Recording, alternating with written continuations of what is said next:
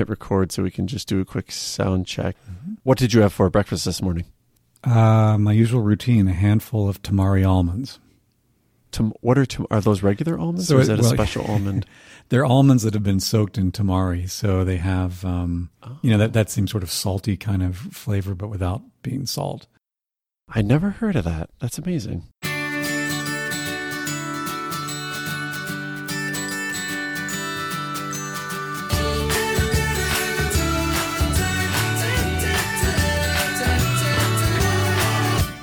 Hi, I'm Tim. Welcome to We're Only Human, a podcast of stories of ordinary people welcoming change into their life. Sometimes that change is our own doing. Sometimes that change barrels into our lives, whether we like it or not. This isn't a 3-minute interview that you see in your favorite late night talk show. We're going deep here. We're going deep into who we are and how we grow. And we're often asking questions that my guests have not been asked before. The goal is simple. We can learn from each other. We're not perfect. We're not alone. We're only human.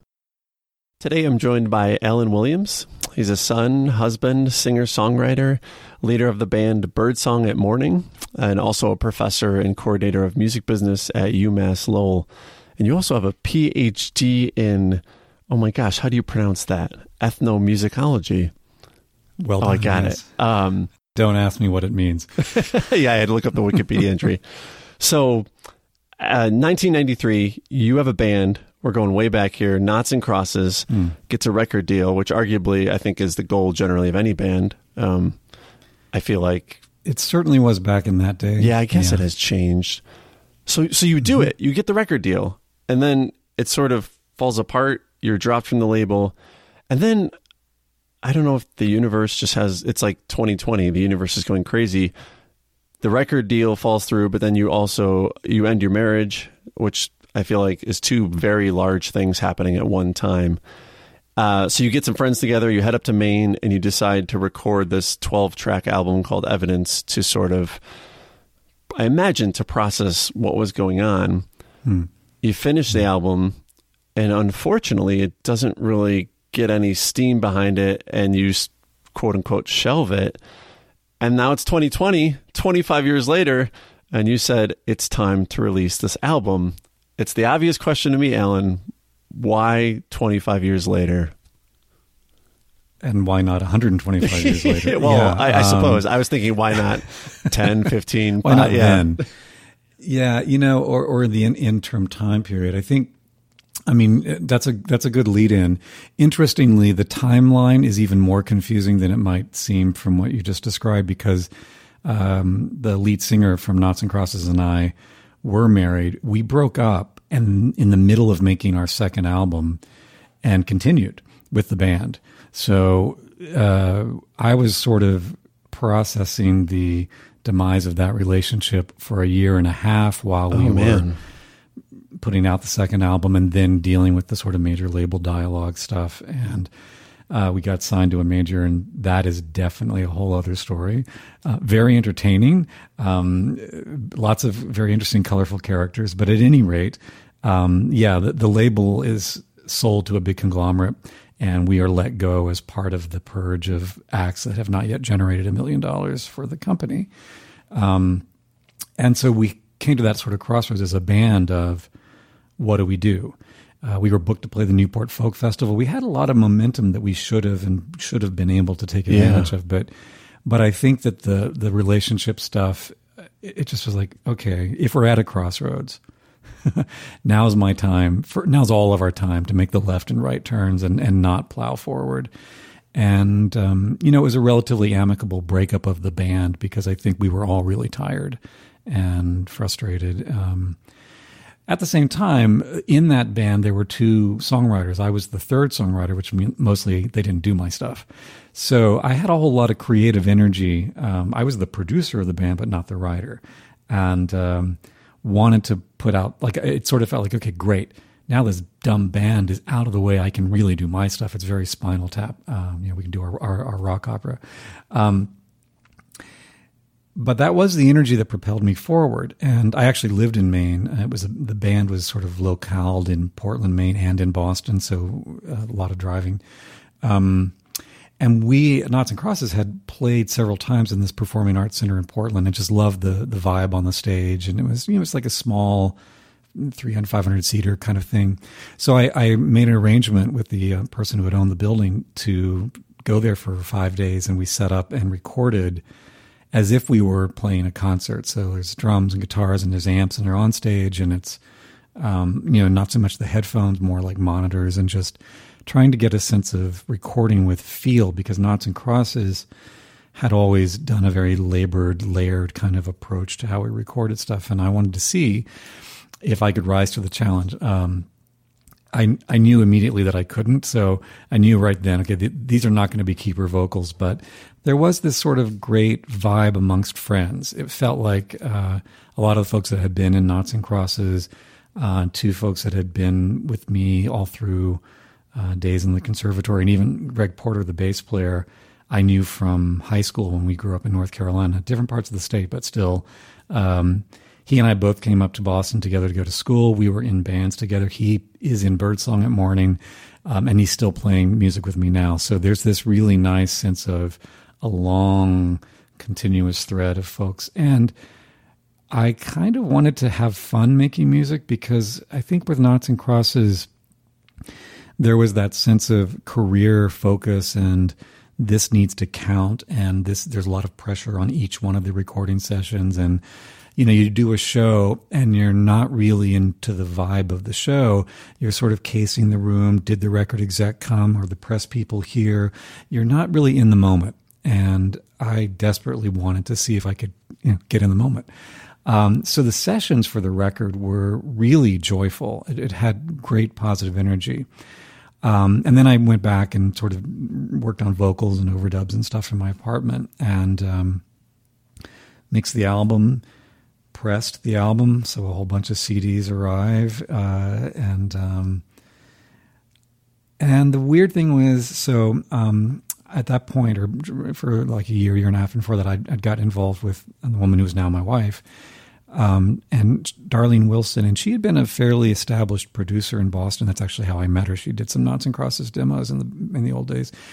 And she had gone to South by Southwest a few times with acts that she had been producing, and had success in getting deals and some attention to them. And I think she was going to Austin for one of those sort of gigs, and I said, "Hey, I'll tag along and we'll go. It'll be great because it won't be Boston in March and it'll be warm. It'll be nice." And so we went, and I was like, "I have these CDs. They just arrived." So I'm like, I'll bring a few. You never know. And South by Southwest did this thing where you could throw your CD in a box, and they would gather together in a small little conference room, maybe 30 or 40 people, and there'll be a panel of listeners. And they would dip their hand in the box and pull out 3 or 4 CDs and play a cut and then sort of critique it. Were these just random people, or were these like just random people? Oh, wow. Well, the panel were theoretically industry people, Oh, okay. And I'm not going to name them, though their names are forever etched in my mind. But so obviously I got my CD drawn out of the box. And it was this great, like, ooh, this is wonderful. I mean, wow, they pulled, I can see it. They pulled my CD out. This is going to be great because, I feel really confident. And the response to it was interesting because it wasn't negative. But it was this weird kind of meh response. And they were kind of going into it's really, really good. It sounds great. I see Darlene Wilson's name, so she must have had something to do with that. And blah, blah, blah, blah, blah. But, it's just not, no. And they moved on. Now, nobody knew. I mean, nobody's looking around at me going, "Oh my God, they hated your record," because nobody knows. Totally blind. I'm just sitting there, but I am dying inside because it really is the first response anybody's given to me about the record, and it just I lost all faith in the whole project in that moment, and to be honest, kind of lost. It was a bit of an identity crisis. Lost faith in everything. And so got back to Boston, and I decided that's okay. I'll give CDs to the people that played on it and that helped pay for it, but that's it. I'm not going to put this out in the world. And so I have 970 copies of this thing that I, to this very day, they're back behind the wall behind me. I lug them around with me everywhere I go, partly as a reminder of, one, that sort of over-ambitious, are you sure you're ready? Maybe you shouldn't have made that record just yet. But also as kind of a reminder of the cost of doing that kind of project. Now, obviously, there's the economic cost, but the longer-term cost on your psyche about when you put out something creative, you are hoping for a response. I mean, I think probably in the Noughts and Crosses days, I was hoping for $1 million and a big, TV appearance, and I'd meet all the famous people, and we'd work together and it'd be great. I think even now, if I put out something, the response I'm looking for is just that someone likes it. That someone, not because it's going to feed my ego all that much or feed my pocketbook at all, but that actually someone enjoyed the experience of the music. And I wasn't getting that, or I certainly didn't get it from the panel. And now when I lug those CDs around, it's just, be mindful about your creative output. You're going to risk something. And you put it out there, people may not respond. And are you prepared for that? I wasn't at the time. And a large interim period, 25 years is a long time. Yeah, yeah. You mentioned that I'm a college professor, and so, most of my students are younger than that. And I'm like, all right, and in fact, I'm going to do, as part of promoting the release of the record, we're going to do some webcasts. And so I've actually brought in, the band is basically Greg Porter and myself, plus all these former students that I think are really good players. And it's like, all right, you guys, so this record is older than half of you in the room right now. It's kind of weird, which only underscores that I'm even that much older than everybody in the room too. But still, just to think that the students you're teaching were not probably born when you recorded the album, that's a little bit kind of out of this world in a sense. It is, because, and I actually started teaching within a year or two of that record not coming out, as part of a kind of shift in my life. When the record didn't come out, I put away the guitars, and I didn't make a musical sound for many, many years. I certainly didn't write any songs. I didn't sing. I didn't play. I didn't do anything. I became a recording engineer, so I was surrounded by other musicians, a lot of friends, and it was rewarding in some ways because you're still part of that creative process. But I would look at them as the people that did know what they were doing and were real musicians. And even though I had been raised to think I was going to be a classical piano player from the age of 6, I knew that was my destiny. And I went to a conservatory and had my first freak out when I realized, no, I wasn't.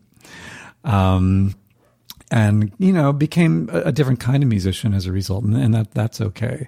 But putting the music away completely. And yet, when you're in the studio, there would be those moments where it's a sort of painful, God, I really wish I could touch that piano and play. Yeah, that had to be hard to not express yourself. I mean, you're helping these folks express themselves creatively, and you're in a way creatively expressing yourself. But I mean, it can't feel the same as if you were producing your own music. Was that like, did you have to hold yourself back? Or at the same time, did that not encourage you to want to kind of, it seems to me like you shut off your creative outlet and you said, I'll go help other people who have theirs still turned on, but I'm shutting mine off. During that process of helping the others, though, did you start to feel yours want to be turned back on?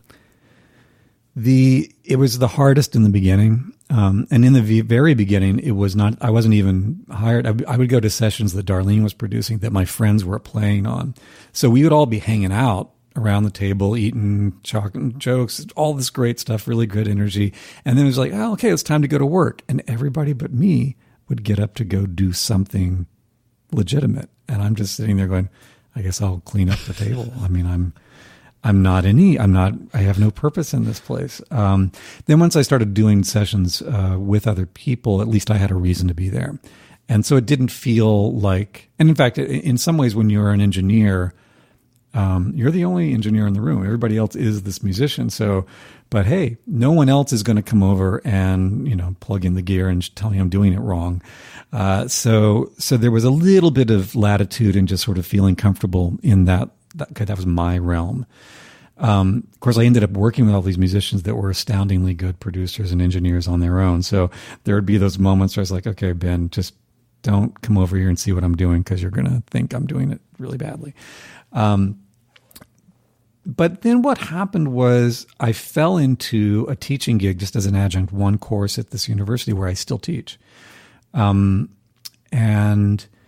as soon as I got in the classroom, and it was an amazing situation because I had a bachelor's, I didn't have an advanced degree at all. But they were desperate because they designed this new course and had scheduled it and had hired somebody. And at the first class meeting, that person never showed up. So the chair of the department was in a complete panic, started calling other faculty members, do you know anybody that can teach this thing? And they offered it to Darlene, and she said, I'm in the middle of an album, can't do it. And I'm sitting at home in this fax. I don't even know how old you are, but faxes were these machines where paper would spit out. And this paper starts spewing out, and it's a 1-page outline of this course. And I was like, what is that? That's really weird, but man, I could do this off the top of my head. And Darlene said, I can't do it. She told the chair, talk to Alan. And over the phone, they hired me. And in a day and a half, I was in the classroom, and all I had was this 1-page outline. So I made the course up literally off the top of my head and realized by maybe like the third class meeting that maybe I had been wrong all along, that I was actually supposed to be a teacher. It felt completely comfortable. I think music for me had always been really compelling, but also a little bit conflicted. And the classroom just felt comfortable. People would ask questions, and then my response was, wow, that's a great question. And I would have a half answer. Like I would know enough information to give them some of what they're asking about, but also be comfortable enough to admit, and that's the limit of what I know. Let's keep talking about it. Does anybody else have ideas? And it's actually a great way to be a teacher, to not know what you're doing.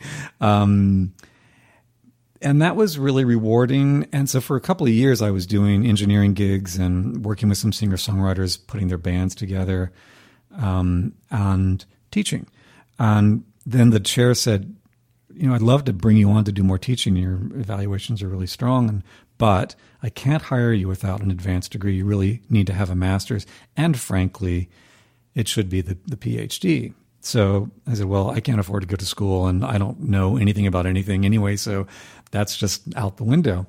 And then people would tell me, no, actually, there are some areas that you might want to explore and that you might get in. And they also suggested, look for the weird, obscure programs, because sometimes they're desperate for students and it might be easier to get in. So I thought, okay, well, what's this ethnomusicology thing? I kind of have a rough idea of what I think that means. I was kind of not right in my assumptions, but enough to say, yeah, maybe that could work. And as part of the application process, they said, submit your scholarly writings. Well, I didn't have any scholarly writings, but what I did have was this giant listening guide that I'd written for one of my courses. So I submitted that. And I think that they realized that they had a unique applicant, not necessarily a qualified applicant, but a unique one.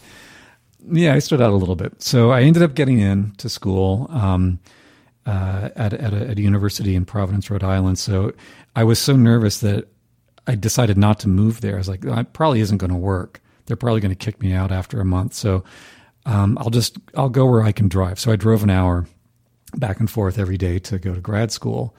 Also driving up to Lowell for half an hour. So some days it was just, I put a lot of miles on my car. But it was also really interesting to step into lots of different worlds. The university world where I was a student, and then a university world where I'm a teacher. And that was kind of interesting. I think it made for enhanced experiences in both directions. But the really good thing was that as part of the ethnomusicology degree, we needed to play in several different, global cultural music situations. And so they had a West African drumming ensemble. They had a Javanese gamelan. Eventually they had a Middle Eastern and Arabic music ensemble. They had an old-time string band, but I already played guitar. That was fine. I didn't need to do that. But But I jumped into the West African drum group and, started playing drums and started making music without even really being aware. Hey, wait a minute, I'm making music. I swore I'd never do this. And reconnected with the joy of making music, partly because there was no expectation that any of us knew anything about West African music.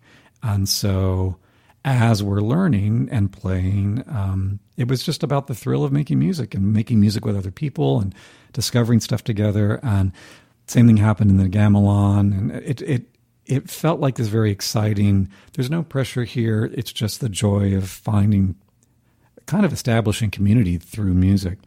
And the guy that ran the Old Time String Band, he had a really interesting take on things, which was that he just felt that it was important that people play. They didn't have to be good.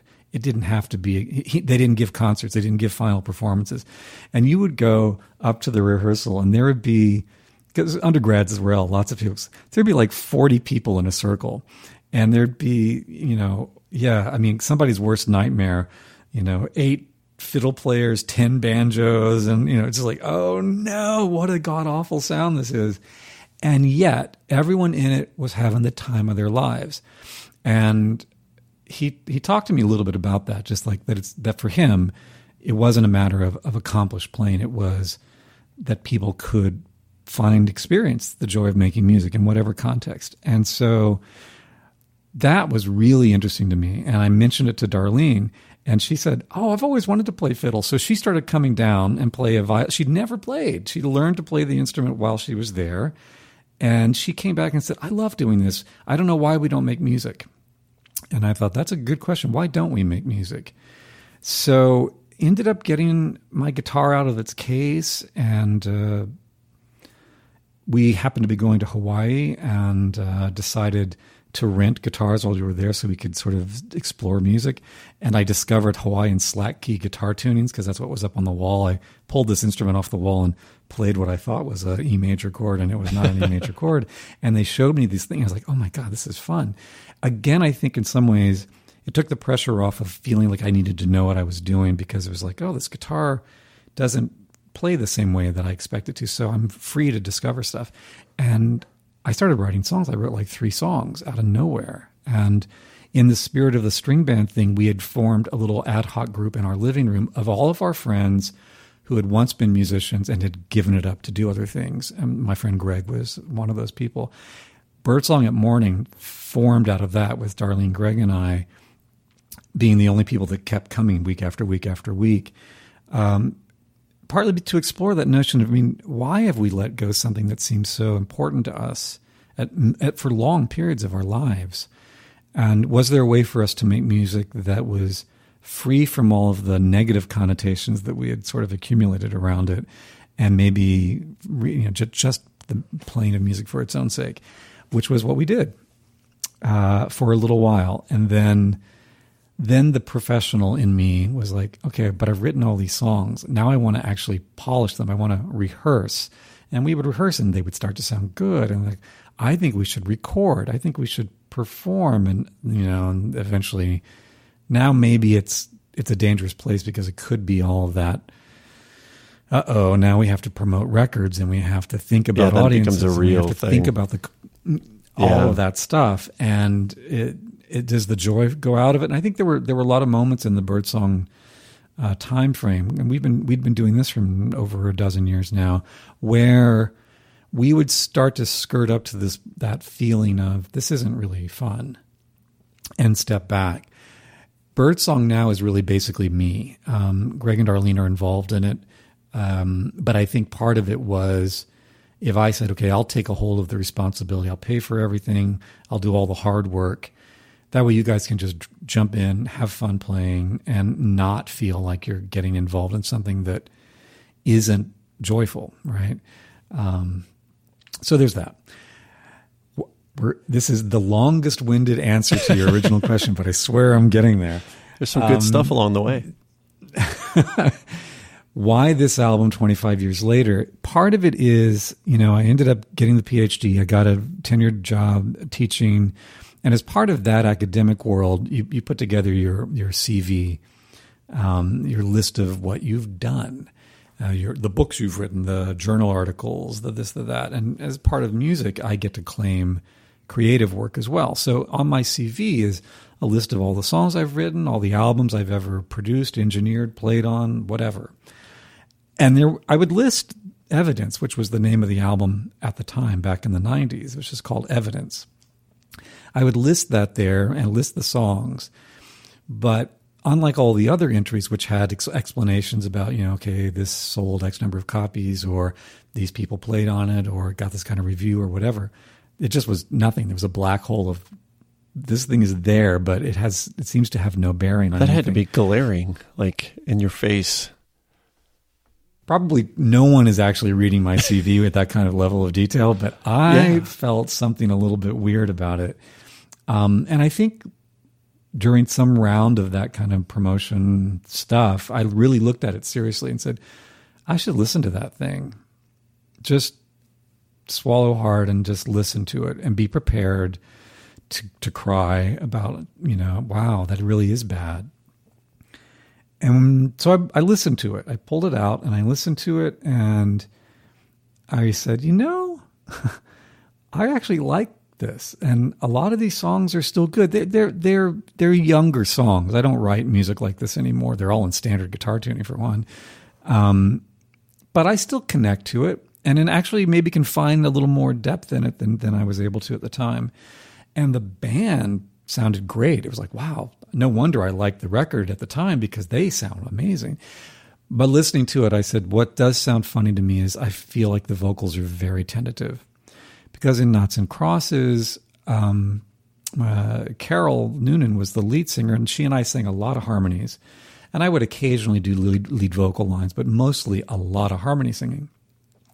And anybody out there that does harmony singing knows that the major rule of thumb for harmony singing is never conflict with the prime voice that you're trying to sing with.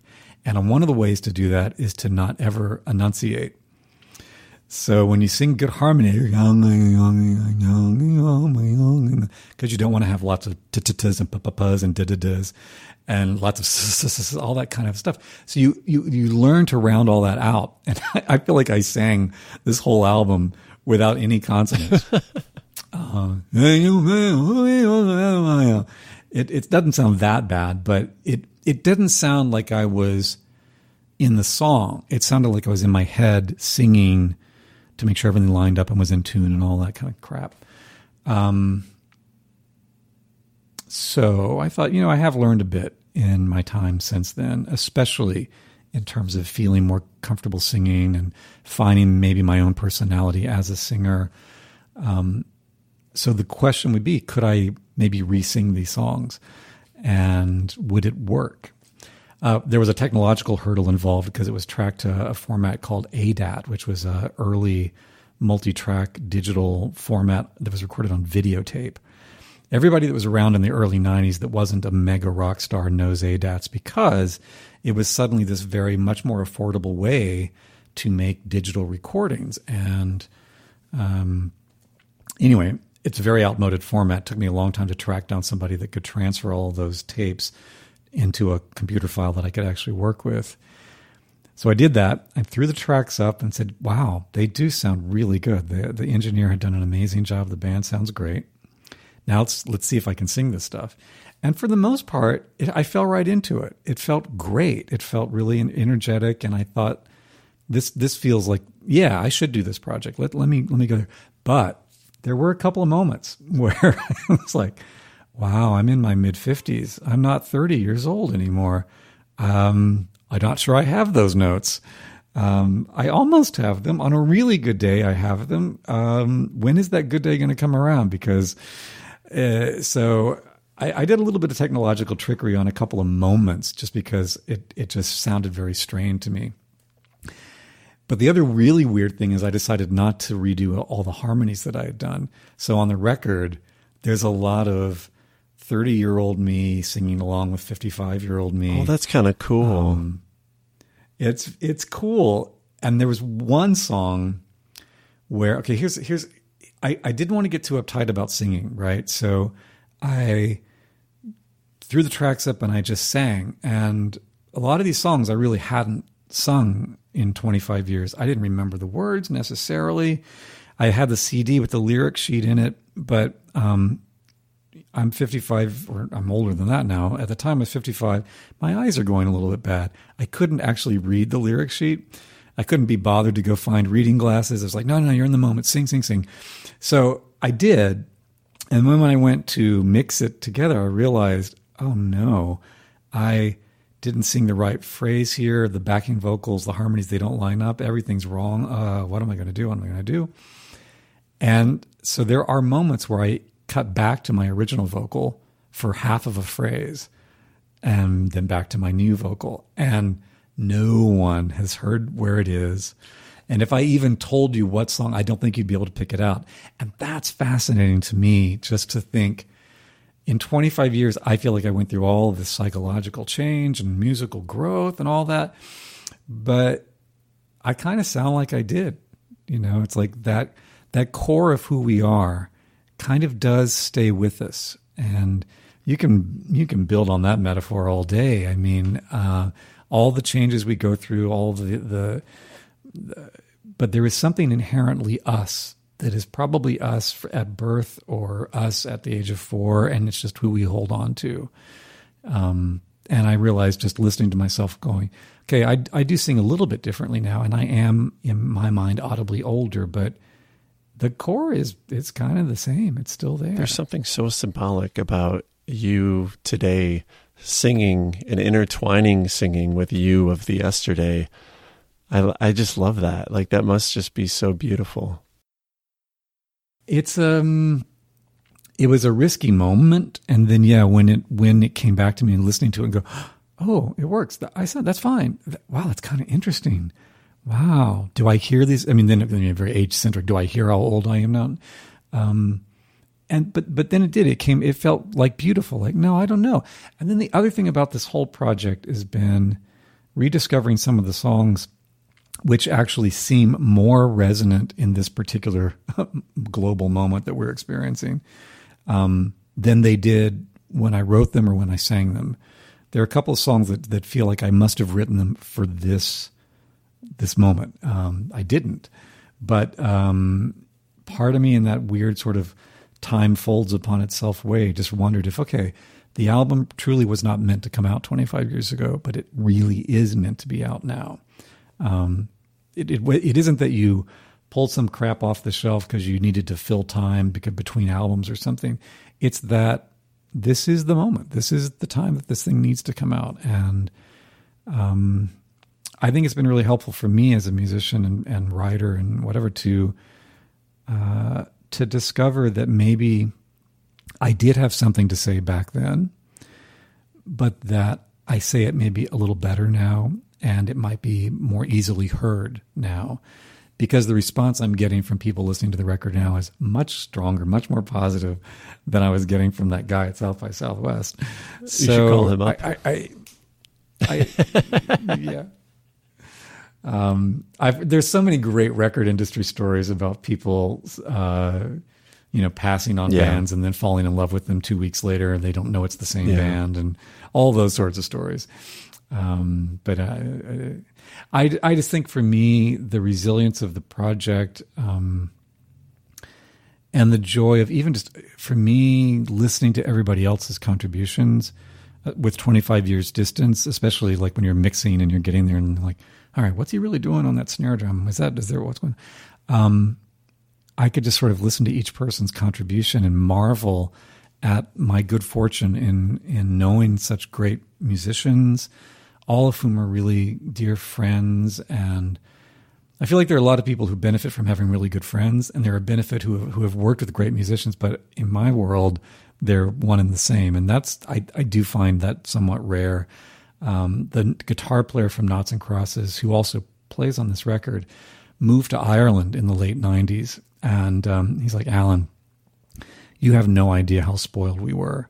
There's great musicians in Ireland, obviously, but not necessarily great musicians doing the kind of thing that we were doing. And it's like, I can't find a drummer that I feel really good with. Noughts and Crosses played with every amazing drummer in Boston at the time, and there were a ton of them. They've gone. Many of them have gone on to do really big things. And when I run into Boston rock historian people who were around back in the day, I'll say, oh yeah, we did a couple of shows with so and so and and with your drummer too, and blah blah blah blah blah, and that turned out to be a rare thing that we just lucked into this moment where there were great players that were willing to sit in with us, and I got really attuned to what it's like to work with a dozen different great drummers who have a dozen different takes on how to play and how to engage with music. It was a real education. And so this album has 2 drummers on it. And I think that I've developed a real love for drummers because I'm spoiled, just as Rick said, we're spoiled. But I still get a chance to play with great drummers. So that and bass players. I tell my students, like, if a band is good, just listen to the bass player. Nobody listens to the bass player who isn't studying bands, right? Like they're the musician you don't pay attention to. But in my world, I think that you'll know if it's a great band if the bass player is really good, and you'll know the bass player is really good because you don't know what they're doing. It's not that they're flashy players; it's that you aren't aware of what they're doing, and the band sounds good. And then if you start trying to think about why does this band sound good and the band that went on before them didn't, it's a great singer. It's but for me, bass players. I don't know. That's a very muso kind of observation. No, the bass players have always been something that I agree. Whenever I listen to music, when you start to hear it, and then you like lock in on the bass, and you just start to listen to the bass, you think, wow, how have I never noticed this in a song before? And then you just like, it's this beautiful like dance they're doing that. Oh, yeah. Exactly. That's a great way to describe that. Bass players are doing a dance, I think. And there's also that phenomenon that I always play up, which is like if you're in a room and in some other room music is playing. So there's music, but what you're hearing is you're not hearing the song. You can't really hear the lyric. But you can hear the bass. And so one of the great tricks is like, can I name that song in 3 seconds by figuring out what is? And, I often can do it, but I think it's just because I often focus my listening on what the bass player is doing. So anyway, there's a plug for great bass players. Absolutely. So now that the album is out, people have responded to it, like it sort of has been out amongst us now. Do you feel like some semblance of closure from like what sort of drove you to create it in the first place? Like, do you feel like you've closed that loop? That's a great question. I do feel like a sense of closure in terms of all of the messy gobbledygook that I was grappling with. That feels like closure. It feels like I've really truly put a lot of that stuff to bed. I'm much more confident, much more relaxed. I'm older and don't feel as dependent upon some immediate response or whatever. It doesn't need to signify more potential. It just needs to be what it is. But the energy of the record and the fun I've had in making it, I realize now, is coloring the music I'm writing these days. Because I got basically almost a new album's worth of material written, and I can very much hear the influence of this album on it. I'm not even sure. I may put it out under my name rather than Birdsong at Morning because it feels like it's somewhere in between the two, or it's even like neither. It's neither nor. It's something new, but it feels like now I'm allowed to incorporate this album and that part of my musical thing in whatever language I want to use going forward. So there's closure, and that closure allows me to draw upon it, which is in a good way, I think. Yeah, it sounds like you were able, like this album coming out now is able to sort of open that creativity valve back up, and now it's spewing out. Yeah, that's and Birdsong at Morning was also the story of a resurrection of all these musicians, not coming back to music. But yeah, I think that's it's one of the things that, it's because I deal with so many 20-year-olds in school, all of whom have big aspirations, and for them a time frame of, oh my God, waiting 3 months, I can't bear it. But from my perspective, it's like, it takes me 3 months to figure out whether I want to think about 3 months or not. Time is a very relative concept here. Don't be so pressured to feel like you've got to come up with your thing right now. I feel like a lot of the 20-year-olds that I deal with they're feeling the pressure to somehow deliver something amazing. I think too soon. Like, take the pressure off. It's okay. You don't have to be instantly brilliant. Some people are, most people are not. And so that part of working with those folks and having a little bit of experience that says, you're going to have a lot of time to make mistakes, to do things that you're almost happy with, and eventually the happy stuff comes, and you'll know it when you get there. That's the little bit of wisdom I can impart. At the same time, when I talk to friends of mine that are, in their 50s or 60s, a lot of them are burned out. They don't have the drive. They have and there's nothing like hanging out with 20-year-olds who have a lot of energy and a lot of great ideas, and they're full of stuff. And I just feel like I hope they let me keep teaching, because I need to kind of suck up some of that energy and get inspired by what I hear them saying and doing. And I mean, I teach in a music program, so I'm working with music majors, and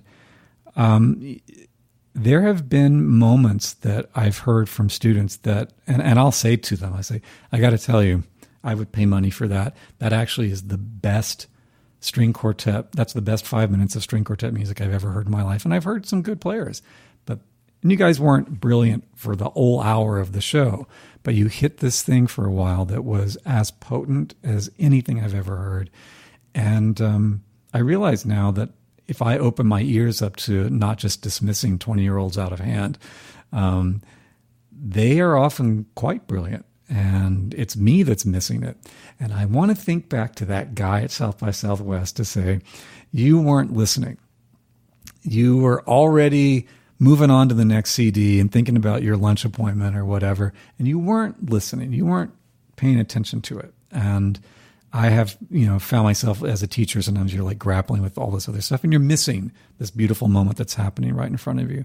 So it's been a good reminder to really tune in to those things, and also to recognize that as a teacher, your words have power. Even words that you don't intend to have power do. And I often think about that guy at South by Southwest, because he wasn't saying anything mean or bad. And I'm sure he walked out of that room with no idea that he had killed my soul. And I realize that's an overstatement, sort of.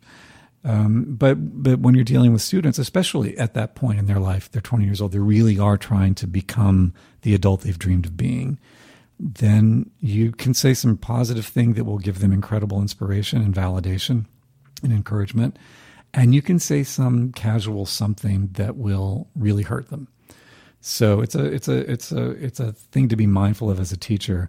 So I draw on the experience of Evidence Unearthed in its earlier form, often as an educator. And I'm hoping that maybe when we get back to school in another couple of weeks, and I say, hey kids, I got put an album out this summer. I think they are enthused that I bother to keep trying to do new music and, to get down and roll up my sleeves just like they are. I mean, we'll get together and try to trade information. Has anybody figured out how to promote it this way, or that's a cool audience thing or whatever? So I feel like I get to be one of them. They are one of me. We are just musicians. We're not in the same building anymore. But we're musicians on the same mosaic on Zoom or whatever, and learning from one another and celebrating any accomplishment, because especially I think in this time period, any accomplishment is something to be celebrated. Absolutely. Yeah. Do you think that guy at South by Southwest, he really did sort of change your life. Do you think if he had like been enthralled with the album, or at least was positive or gave you some like positive signal, would that have changed the trajectory? Or were you still like, would you still have not been ready at your core to release it? That's such a good, I think that's a great observation. I mean, you're implying what I think is probably true, that I wasn't ready. And you see a whole lot of musicians who aren't ready, who are given some degree of success and then the pressure to truly deliver. I watched Billie Eilish on the Democratic Convention the other night, and I just thought, how is she so self-possessed to just do this thing in the weirdest of circumstances with a massive audience? She's going to do a new song. She's going to do it at a very exposed vocal.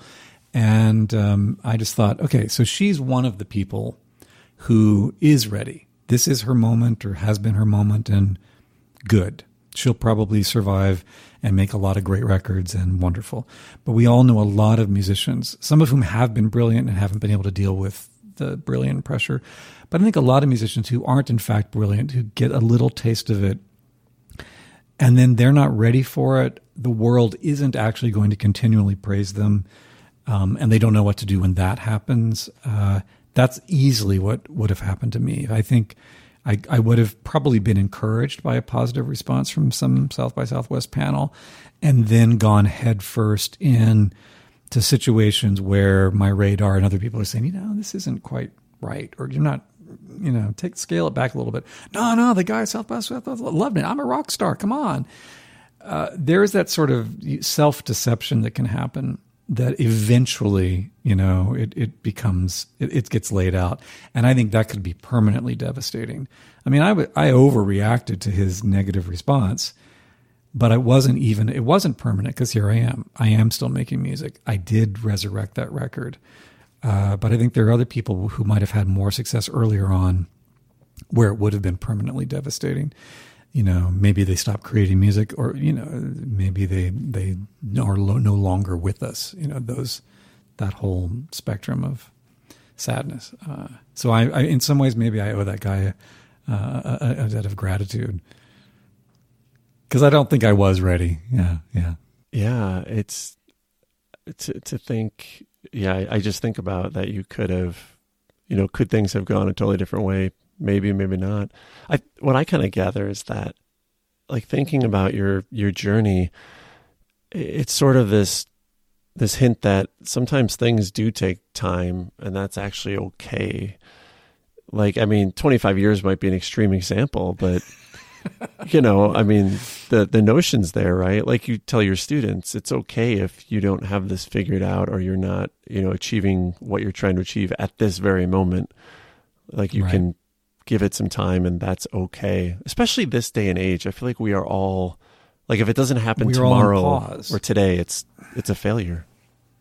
Right. And I think that's so true. And just talking to people who are trying to grapple with this moment and feeling like everything is on hold, everything is on pause. But with each day that everything is on pause, starts to feel like, no, it's not on pause, it's on stop. And we're going to let our finger off the button. It's not going to come back. It's going to be permanently stopped. But I think instead, if we are able to think about hibernation, to think about pause, to think about slowing down, and that even something that's been put on pause can be put back into play. That all of the dreams that people had 6 months ago, a year ago, they can come back. They can explore them. But I also think this moment has been a really important opportunity for us to ponder all the stuff that we take for granted, to ponder all the things, from the political spectrum, to ponder all the things that have been somewhat tacitly accepted, and that I feel in this moment that's no longer acceptable. And people are grappling with all sorts of things that are long overdue. And maybe, this is when everything's on pause. Let's do that. Let's take this time to really unpack a lot of this complicated stuff. Then the pressure is going to be on to say, all right, as we're able to open things up and come back to life, we have an opportunity to build it differently. We don't rebuild what we once were. This is an opportunity. It's a really it's a weighty, responsible kind of thing. But whether that's big political shifts or whether it's just sort of internal sensibilities and what does one want to do with their life, and I feel like this is a place where, all options are on the table. Things that you had discounted before might actually still be valid. Things that you tried and didn't think worked, you can come back to them. And maybe they actually will make more sense to you 5 years down the line or 5 months later or whatever it is. And then for me, the sort of slowing down has been good. It is that reminder to be in the moment, even if the moment appears really, really bleak. Because I think a lot of the times the moment itself is actually not that bleak. I mean, if your health is threatened, it certainly is. But it's more about the anxiety about the next moment being bleak that makes the current one feel so bleak. And if you can get to this place where you are able to entertain that actually there could be a nice moment around the corner, that in fact it's likely to be a nice moment around the corner, that can help us through this particular stuff.